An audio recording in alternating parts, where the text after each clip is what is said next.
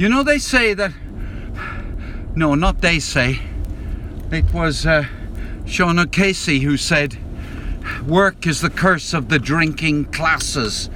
Well, that was what I was just about to record on Voice Record Pro, because I'm going to work now, and I've been working already. I've just spent half an hour furiously getting the house ready for guests who are coming to stay for one night. Now, I should stress that I haven't been doing anything like all of the work. I've been doing what you could rightly, I suppose, call my share of the work.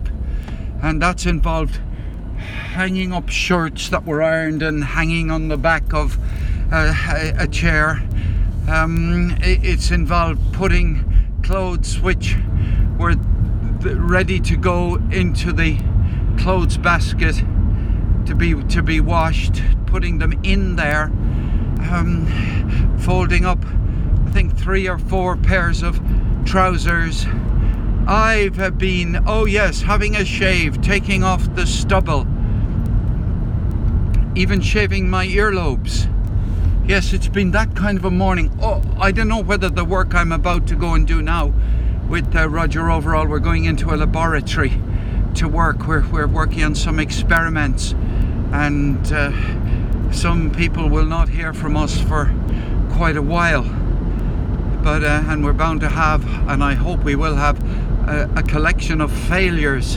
When you go into the laboratory, that's what you want. You want a good collection of failures, and in fact the more things that fail, the better off you are, because then you know, well, we don't have to try that again, so let's press on with stuff that we haven't even tested yet.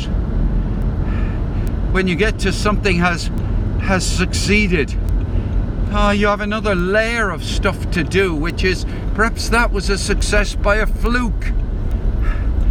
So we better test it again, and then we better test it in another circumstances. But when it fails, and you don't have to test it again. If something fails by a fluke, that's not good enough. So here we go. I think I'll just say hello to Roger and then I'll stop recording. He's ready to get in the car. Everything else is fine, and it's 9:38, and I'll just the only thing I'll record here on Lemur is me saying hello to Roger. Hello, Roger. Right, that was me saying hello to Roger. So I haven't said I'm wearing a jacket and everything. Should I wear a jacket? I'm going to meet an important client who might come out dressed in a jacket, and you know what they say dress above your clients so that they look up to you.